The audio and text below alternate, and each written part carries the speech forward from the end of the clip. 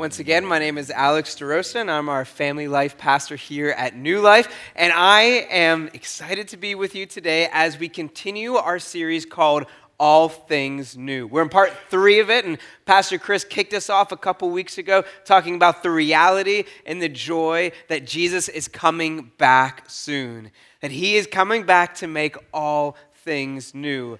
And I love that he pointed out during his message this: Jesus has been with us through the Holy Spirit's presence ever since Jesus left the earth. But one day, he will be with us physically, tangibly, and we will belong to him and with him forever. How encouraging. Not only for today, but for tomorrow as well. We can get encouraged because Jesus dwells with us right now. Through the Holy Spirit's presence, we can be with Jesus currently. But there's also that promise that he's coming back, that someday he's going to return and make all things new. So when things are bleak, and when it feels like our messes are mounting and it feels like they're overwhelming, we can take refuge in that truth that we're not alone, that Jesus dwells with us and that he's returning. Last week, Pastor Barry talked about the Spirit. So in this series of All Things New, we're kind of having a mini-series in the middle of it about spirit, soul, and body. 3 distinctions that God's Word makes. And so Barry talked about the Spirit and how it's different than the soul, and how at creation, we were designed with a spirit, a soul, and a body. But when Adam and Eve sinned, that spirit died. And then when Jesus came and died on the cross and rose again, if we accept him as Lord and Savior, that spirit is made new and made alive in our lives. And when that happens, we can communicate with God. We literally can commune with God every single day, and we can hear from him. He speaks to us through his Holy Spirit. And Pastor Barry pointed out the reality that we are at our best, how we were designed to live when we are controlled by the Spirit. And when we listen and we're guided by the Spirit instead of our souls, which is what we're talking about today. Pastor Barry used a quote from Watchman Nee to describe what our souls are, and I'm going to use that same quote and then tack on a little bit more that Watchman Nee says to help us understand as we enter into this topic. See, Watchman Nee, the writer, says, the mind, the will, and the emotions then are the 3 parts of the soul. So mind, will, emotions. Then he continues, by the mind we think, by the will we choose, and by the emotions we like or dislike, love or hate. So by the mind we think, the will we choose, and the emotions are how we feel. And most often as people, we are completely controlled by our soul. We don't even have to think about it, but our mind, our emotions, and our will usually drive the decisions that we make or fuel us to do whatever we're doing. And here's the truth. Our souls are inherently selfish. Our souls want happiness. They want to be filled with what they want to do. You might have heard people say stuff like, do what makes you happy, and if it feels good, then go ahead and do it. That is all soul motivation. What Pastor Barry talked about last week, that if we are motivated by the spirits, we get to live as we were designed to be. But if we are living by our souls, we will end up with a purpose that is less than perfect than what God has for us. We'll be going forward towards happiness. And here's the thing, happiness is fleeting. Happiness comes and it goes. But our souls, what ends up happening is they can get beaten down or discouraged or unhealthy. And we can identify when our souls are unhealthy. We can think of it this way. Love, joy, and peace are the results of a healthy soul, while hating, sadness, and worry come from an unhealthy soul. So we can look at parts of our lives and see, okay, this was filled with joy, this was filled with love and peace. And during that season, my soul was probably healthy. But we can also look at seasons of our lives where they're filled with sadness or hatred or anger, and we go, okay, like my soul was probably unhealthy. Now, it's really fun to look at those times in our lives where our souls were healthy, not as fun to look at the unhealthy times, the seasons of our lives. And for me, being completely honest, the last month and maybe a half, maybe 2 months, have been a realization for me about an unhealthy part of my soul. As I started to write this, I started to realize that 2021 was a really challenging time for me. It was good in a lot of ways. There's a lot of cool things that was happening, a lot of hard decisions, and some of it was really great, but some of it was challenging, and it started to weigh on me. And when it started to weigh on me, I didn't stop. I didn't spend time resting. I didn't identify that my soul was motivating me because I was so exhausted. I wasn't searching my spirit and allowing the Holy Spirit to lead every step. I was motivated by my soul. So much so that I started to feel just overburdened with everything I was saying yes to the point where I remember over the summer, I was on the porch with Rachel, my wife, and I got a phone call, and I just got done talking to my wife about how I was too busy. Someone called and asked if we could set up a monthly meeting. And I said, sure, let's do it. I got on the phone, and my wife was like, what are you doing? You just said that you were feeling exhausted. Why are you saying yes to it? And that continued, adding stuff on until I might not have been burnout, but I felt like I was knocking on the door of burnout. I felt like I was right there. And if I wasn't careful, it was going to happen. I was going to walk into it. I felt like a character from Lord of the Rings. I don't know if you've ever read Lord of the Rings or watched the movies. J.R.R. Tolkien writes them, and he's a Christian right now in heaven with Jesus, which is awesome. And he, at the very beginning of Fellowship of the Ring, the first in the 3-part Lord of the Rings series, this character, Bilbo Baggins, has this quote, and I've been identifying with it. And Bilbo says, I feel thin, sort of stretched, like butter scraped over too much bread. I'm not sure if you've ever felt that way. I'm stretched. I'm feeling like too thin. I feel like you've given so much out, but you haven't been filled back in, and that's how I was feeling for a lot of this last year. And then a week happened that I remember, and I still think, was the worst week of my life. I look back on it, and if I was knocking on the door of burnout, this is where I got pushed in forcibly to that feeling of exhaustion and burnout. So over a stretch of 7 weeks, I was walking into it knowing that it was going to be busy. I knew it was going to be a lot because it was my finals week for 2 classes and that were particularly challenging. So I had 7 papers to write, and I thought, okay, I'm in my master's program and it's going to be okay, but it'll be hard. And then I realized, oh yeah, I'm speaking on the weekend. That's okay. It's going to be a little busy, but it'll be fine. And then my wife's grandmother passed away, which was sad and hard for the family. And I was blessed with the opportunity to do the funeral. And so that was on it. I said, okay, like it's going to be fine. And then I had the worst phone call of my life where I got a phone call from someone very close to me in my family that told me that they were walking away from Jesus and what they believed in, and it broke my heart. And my stepdad ended up in the hospital with some pretty heavy medical conditions, some problems that was going on. And then I'm telling you, after I left the funeral, minutes after, I got a phone call from someone in my family who was dealing with some deep depression. And I don't tell you this to complain. I tell you this only to let you know how I was feeling. I got out of that week and I felt done, just spent.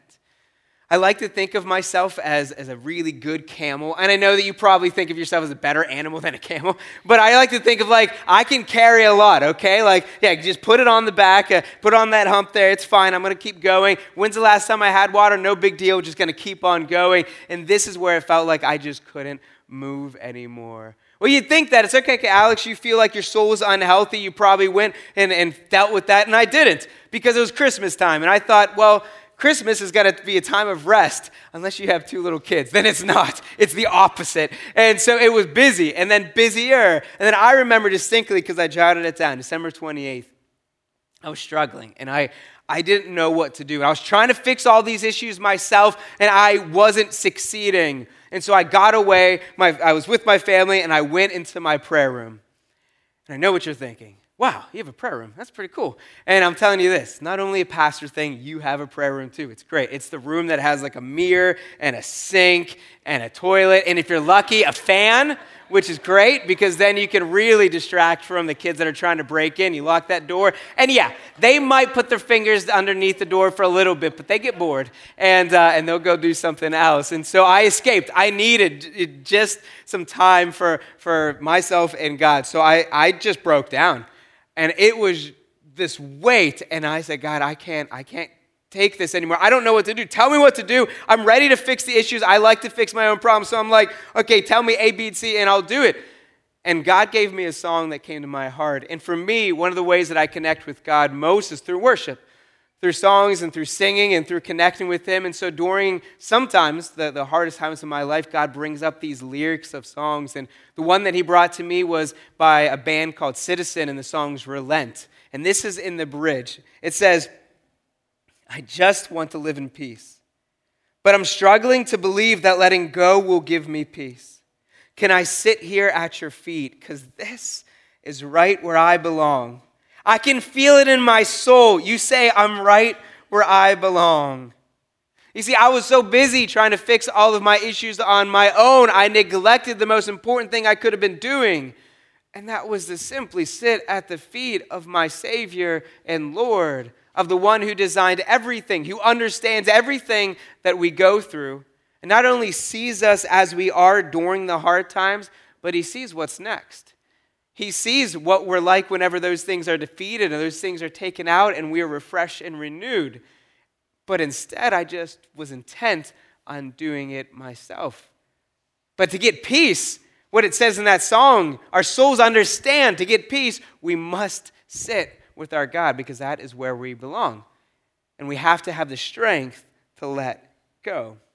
King David knew this. And I love King David because not only did he slay giants and he led armies, but he also wrote songs. And we record a lot of them in the book of Psalms. And in these times, he gets really emotional with God and he just tells God as he feels. And it really gives me and gives us this freedom to talk to God just as we are and not try to hide and pretend we're okay, but to really get honest. And I love in Psalm 62 where it says, truly, my soul finds rest in God. My salvation comes from Him. Truly, He is my rock and my salvation. He is my fortress. I will never be shaken. It almost sounds too simple, like so simple that we want to try other things first. But our souls find rest when we dwell with God. I literally just heard this right before I came up. Pastor Chris told me this, and I can't remember where he said it was from, but he said that a third of people are currently going through something very challenging. A third of people have just exited a time of challenge, and a third of people are about to walk into a challenging time. So wherever you are on that, whether today there's a burden on your shoulders, or you can reflect on what just happened to you, or maybe there's something down the pike that we don't know about. This take-home point, the one point that this message is all about, is for us to really get ingrained in our hearts and our minds, in our souls, but also so we can give it over to God and His Spirit so that when those times come, we can rely on Jesus. So the take-home point, the one point this message is all about says this. In order to find rest for our souls, listen, we must give them over to Jesus. As people, we like to be masters of our own souls. We like to be motivated by what makes us happy. But when we do that, we're going to end up losing our souls. But if we want to gain the peace, the love, the joy that is offered to us by God, we must be willing to lay our souls down and give them up to Jesus. And I know that might sound drastic, but it's what Jesus said. When He was talking to His disciples, His disciple Matthew wrote this down later on for us to read. And it's recorded in Matthew chapter 16. And it says this, then Jesus said to His disciples, if any of you wants to be my follower, you must give up your own way. Take up your cross and follow me. Now, before we continue, I need to point out something that I don't know if I realized before. Jesus says, take up your cross and follow me before He went to the cross. So this wasn't like, hey, you saw how I went to the cross, you do the same thing. This is when the disciples only knew the cross as something that was going to brutally kill people. They didn't know Jesus was going to be hung on there and it was going to be used for our salvation and redemption. So He's serious about this. He's saying you got to take your ways and you got to crucify them if you want life. And it continues, if you try to hang on to your life, you will lose it. But if you give up your life for my sake, you will save it. And what do you benefit if you gain the whole world but lose your own soul? Is anything worth more than your soul? In those last two verses, 25 and 26, there was 2 times where it said life and 2 times where it said soul.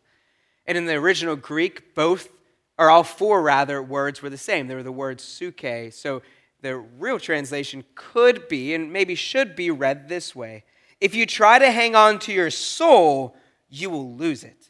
But if you give up your soul for my sake, you will save it. See, God gave us these souls to be used for his glory.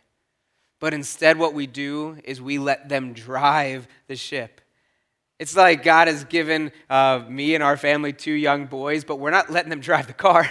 They're given to us as a gift, and he's given us a soul as a gift, but the soul is not supposed to dictate everything that we do. So how do we go about it? How do we go release control to something that has been taking over our lives? Well, what do we got to do? We must surrender control of our souls to be truly free of the burdens of this world. We have to surrender control. And again, it's taking something that has been leading us, most likely for most of our lives, and crucifying it and taking it out and saying, God, you have it. Fill me up with your Spirit so that I can be led by the Spirit and not by my soul. So my soul is not driving, but it is a tool used for your kingdom and your glory. So what do? If you're looking for peace today, if you're looking for rest, if you're looking for love that only comes from Jesus, our Savior, from God the Creator, from the Holy Spirit, who's the comforter and counselor, we got to do 2 things. And God's word is pretty clear on this. We got to do 2 things, and they are to give up control. We lay down our burdens. That's the first one. And the second one is to allow God to transform our souls. So we're going to take that in 2 parts. Laying stuff down, laying our burdens down to Jesus, and then being transformed for God's glory.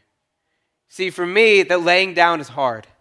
It sounds simple, like, okay, give your issues over. But again, I like to fix things, big things, small things. I like to make sure that I can check it off and it feels accomplished when I fix them myself. But God's way is better. We just sang it. God's way is better. And so when I look at my life and I see even small times that I take it into my own hands, I start to question, what am I doing? For example, my oldest son, Ezra, has his favorite stuffed animal called Penguin Friend. This little penguin that used to have a pacifier attached to it, and then we cut it off and sewed it up, and it is now his most cherished possession. He loves Penguin Friend. Whenever he's sick or he's hurting or he's sad, he wants to hold Penguin Friend. Whenever he's going to sleep, he wants Penguin Friend. Unfortunately, sometimes what happens is whenever we go to tuck him into bed, he goes, I want Penguin Friend. And we go, where is he? And he goes, I don't know, somewhere in the house. So what I end up doing is running around trying to find Penguin Friend. A couple months ago, my wife had the brilliant idea to make a rule where we would leave Penguin Friend in Ezra's room always, so he didn't have to search for him. But as the good time waster that I am, I said, no big deal. I'll just go find him whenever he's missing. And so every night, pretty much, I go around the house and I open every drawer and I look under every toy in the toy box, and I'm underneath the couch and I'm in the cupboards because maybe Penguin Friend's in there. And finally, I find Penguin Friend, and I run upstairs triumphantly and give Penguin Friend to Ezra, and then he goes to sleep. The other day, unfortunately, I couldn't find Penguin Friend. We looked, mainly me because I got kind of obsessive with it, I looked for 3 days for Penguin Friend. I was sure, he's a stuffed animal. He didn't get up and walk. This isn't Toy Story. He had to be somewhere in the house. I just didn't know where. So I looked at the normal places, and then I looked again, and then I looked in our room. Maybe he got snuck in there. I looked in the fridge. Why? I don't know. I looked in the trash bags from the previous day. I know, embarrassing. I was intent. My wife was like, do you love Penguin Friend or does Ezra? And I was like, I don't know anymore. I want to find him though. The garage, not in there. And finally, Rachel looked up, and she said, 3 days after looking, and said, Penguin Friend's up there. And I look up, and on top of the fan blade, Penguin Friend was resting that whole time. And so I tippy-toed up, and I grabbed it, and I triumphantly brought it up to Ezra and said, your mother found Penguin Friend. And Ezra was so happy. But I tell you that because what we do in life is sometimes forget the easy thing at the beginning, which in this case would have been to make that roll and to say, Penguin Friend stays. And instead, what do? We run around and trying to fix it on our own. We try to find information from everywhere that we can. We look on Facebook, we call our friends, we read a book, we watch a video. We try to get answers from everywhere, and the answer's right in front of us. It's saying, hey, come to Jesus first. Stop running around looking for a stuffed animal. Just come to me and talk to me, and I will give you the rest that you're looking for. I'll give you the answer. Jesus said it this way, and again, his disciple Matthew recorded it. Then Jesus said, "Come to me, all you who are weary and carry heavy burdens, and I will give you rest. Take my yoke upon you, let me teach you, because I am humble and gentle at heart, and you will find rest for your souls. For my yoke is easy, and the burden I give you is light." So I must ask you today, as we reflect on the words from Jesus, what burden are you struggling with today? What worry, what fear, what anxiety, what doubt do you have? What is going on in your life that you are trying to take control of that Jesus says, lay it down so I can give you rest? Is it fear of getting sick? Is it worry about what's going to happen to your kids someday? Is it the anxiety that comes whenever you think you're just not good enough for those around you? Is it a doubt? A doubt in God's plan or maybe in God himself? What is it that you're walking through right now that you're attempting to do it alone? But Jesus says, lay it down. Because he wants to give us rest. It's available to us. All we have to do is go to him and say, God, you got it. You are in control. Lay it down, that burden that's on your shoulders, that you're working towards yourself. Lay it down today. And Jesus says not only will he give us rest, he'll give us peace, but he'll also guide us into how we are supposed to live. It starts with laying it down, and then it says he'll put his yoke on us, and he uses that image of you look at farm animals that are tied together by this like wooden yoke, or maybe it's not wooden all the time. I don't know. Pastor Barry should be up here telling you about farm life. I don't know. And you put it on, and then the farmer would guide the animal around so that the animal can do what it's supposed to do, that it was created to do. The design that the farmer has for those animals is accomplished whenever that yoke is on there so the farmer can steer. And same thing with us, that we get to do what we were designed to do when God is leading us, when his yoke is on us, when we follow his path. He'll give us instructions. We don't need to come up with our own things. Say, all right, God, I have these like 4 lists of to-dos. Which one? We go to him first. And then he directs us and he guides us through the Spirit on what to do. And then our soul is used for the Spirit and not the other way around. And so we got to lay it down. If we want to surrender our souls so that we get them, so that we can have our souls to be used for God's glory, so we can have this peace, this joy, this love, it starts by laying them down. And then we allow God to transform our souls to look more like him. And this is written about by the Apostle Paul to the church in Rome. And it's in Romans 12, and we're going to start at verse 2, and then we're going to come back and read 9 through 17 a little later. So if you have your physical Bible and you want to look through Romans 12, I'd encourage you to open an hour or get it on your phone, either way. We'll do 2 now and then a little bit more in just a moment. So Romans 12:2 says, "Don't copy the behavior and customs of this world, but let God transform you into a new person by changing the way you think. Then you will learn to know God's will for you, which is good and pleasing and perfect." Now, when I was in youth ministry, people would often ask, what am I supposed to do with my life? And I never had the perfect answer for that because I don't see in the future. I don't know what everyone's job should be. But I do know that God has a good and pleasing and perfect plan for all of us. And so I would say that. I would say God has something for you. What you got to do is get close to God, and God will reveal it to us. Because when God starts to transform our souls, we become educated in his will. We get to learn what his will is for our lives, and we get to know where he's guiding us and what he wants us to do. But it starts by transforming our souls. Well, really, letting God transform our souls by listening to his words first. By trusting in his words before we trust in the world's words. And I know it's so easy to do. It's so easy to listen to someone else and say, oh yeah, they're probably right, when God's the only one that has all the answers, because he sees everything. He always was, he currently is, and he always will be. And so when we go to him first, it fills up our lives. It allows our souls to be truly alive. It allows our spirits to exist in the life that God has for us. We often think that lies or other people's words will give us the same life that God offers. And it's just not true. It's like oxygen. We need oxygen to live, to breathe. We can't just breathe in any chemical and assume that it's going to work the same as oxygen. We can't breathe any substance in and say, oh yeah, that is the same as oxygen. For instance, when I was growing up, I had a pool at my dad's house. He still has it. Our boys love swimming in it. And I would go in pretty much every day during the summer. I like swimming. And I would go in generally by myself because my brother and sister didn't care nearly as much about swimming. And I would go in, and my favorite thing would be to throw like pennies or anything that sinks. And I would dive in, and I would try to get all of them in one breath. And then I would come up when I needed some air because I need oxygen to survive. So I'd breathe it in, and then I'd go back under.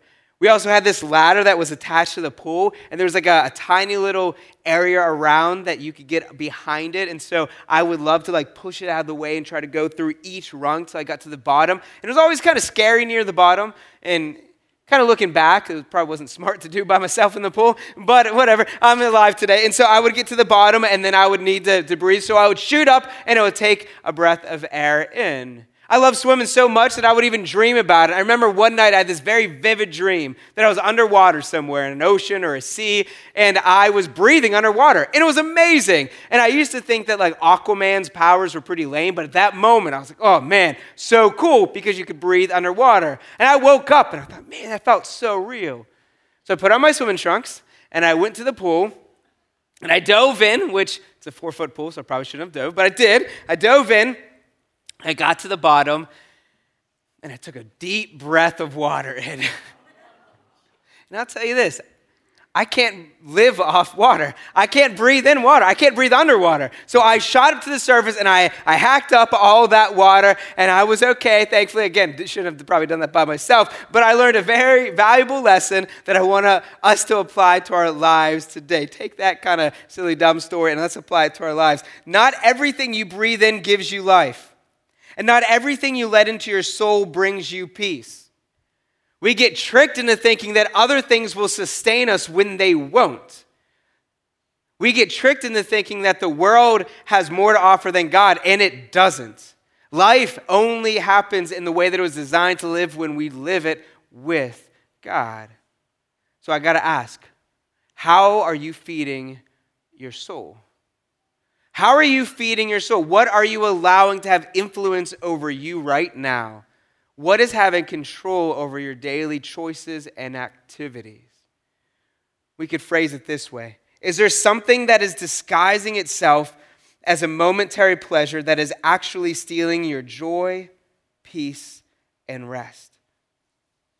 Is there something from the world that is pretending to give you life, but it really doesn't? Maybe it's something that we know is inherently bad, something like gossip or making fun of other people or revenge or complaining, something that at the time feels pretty good, and then you walk away and you're like, oh no, that wasn't actually something that gives me life. Maybe it's something good, but we've obsessed over it so much that it's become an object of worship, something like retiring early or losing weight or some other goal that might just seem like so big that it motivates our every decision or every thought. It motivates our soul instead of God. How have you been feeding your soul? What have you allowed to influence who you are? Have you been transformed to look more like God, or has the world been transforming you to look like itself? Because if we don't watch it, if we're not careful, we're not going to end up with that peace and rest because we're giving control to something else.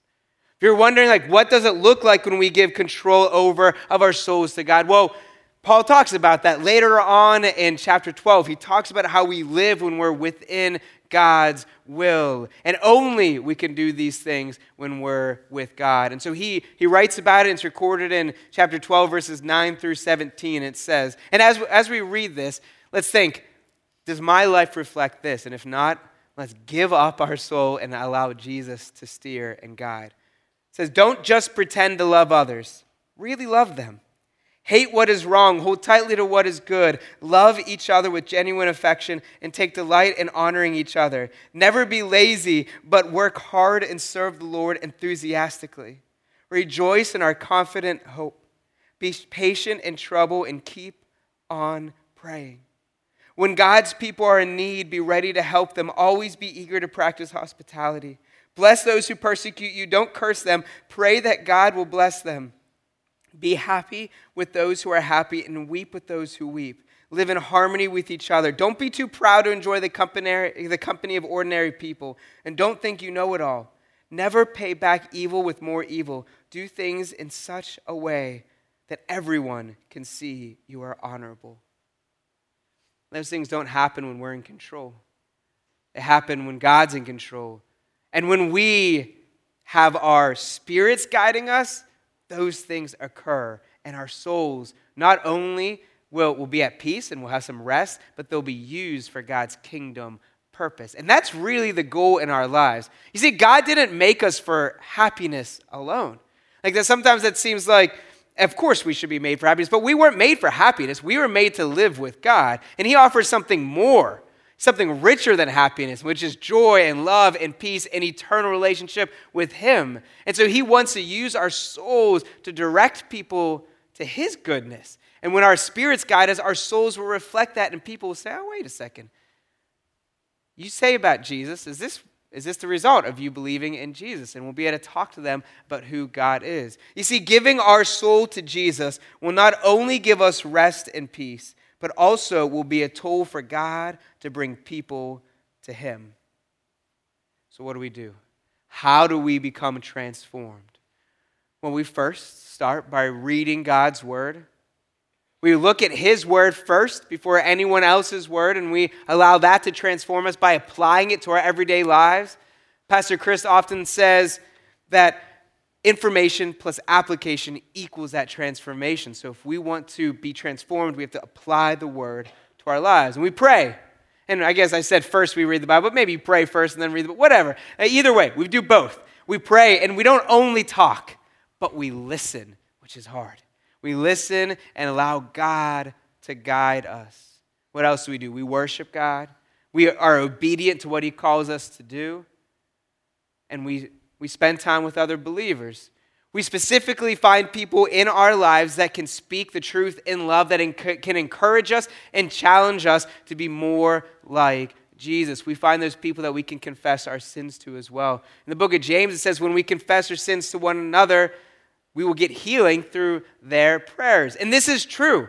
During this time of me struggling, and I'm telling you, this is a progress. I'm still working on it. And I think we're all in progress. God's continuing to make us more like his son. As I'm going through this, just yesterday morning, I was feeling the weight. And I went to my wife and I started to explain it to her. And Rachel prayed over me. And it felt that healing from confessing what I was struggling with and from that prayer, that power of prayer. And the prayer has power. So we go to people, we confess, not to everyone, but to those that you trust that can pray for you and encourage you and challenge you and be continually praying for you. As we do those things, God will transform our souls. So much so that people will see Jesus through us, through our actions, through the peace that we have. And as we lay down our burdens, as we become transformed, we will get to experience that joy, that peace, that love that only comes from God the Father, that is available because Jesus' death and resurrection, and gets communicated to us through that Holy Spirit presence. So, if you want to live that out this week, and we say week a lot because we believe if you do this for the next 7 days, it'll start forming that habit that I pray lasts for a lifetime. Because if you're in that 1/3 that is soon going to enter into a difficult time, I pray that you'll be living this out beforehand so that when that stuff happens, you know how to deal with it. And if you're in that 1/3 that's dealing with it right now, let's do this next step so that we can give to God and we can get that rest. The next step says this: I will give up control of my soul to Jesus this week. Can you imagine what that's going to look like to our neighbors and to our friends and our coworkers if we do that? They'll start to see Jesus and they'll say, wait a second, like you really believe this? This is really true that Jesus did live and die and rise again. I can see it in your life, and that's why we are called the ambassadors for Jesus on this planet. And then we'll be able to tell them about the good news of Jesus. If you're in here today and you're saying, I want that peace, that love, that joy, and I've never accepted Jesus as Lord and Savior, how do I do that? Well, here at New Life we say it's as simple as A, B, and C. A meaning admit We got to start by admitting that we're sinners, that we fall short of God's glorious, perfect standard. And we admit that we need Jesus as our Savior. We believe, and God is the one true God, and Jesus as Lord, which means master and owner, and as Savior, rescuer from sin and death. And we confess. We confess our sins, ask for forgiveness, and we commit our lives to Jesus. The ultimate rest that we've been talking about today only happens when we give our souls, our lives, everything over to Jesus. If you're listening to this right now and you've never committed your life to Jesus, let me tell you that a new life is waiting for you, that God designed you for more than what you're currently going through, and that God wants to be with you every step of the way, through the hard times, through the good times. And if you have not accepted Him as Lord and Savior, I want to encourage you to pray this prayer alongside me. As I pray the prayer with your own words and your own heart and with your own voice. Pray it out loud if you want to. Speak to the God of the universe like He's asked us to. And by doing so, He will create into you a new spirit and give you rest as you enter into a relationship with Him. Let us pray. Dear God, I admit that I'm a sinner, that I fall short of your perfect, glorious standard. I pray that you will forgive me of my sins. I believe that you are the one true God, that Jesus came and died on the cross for me and then rose again.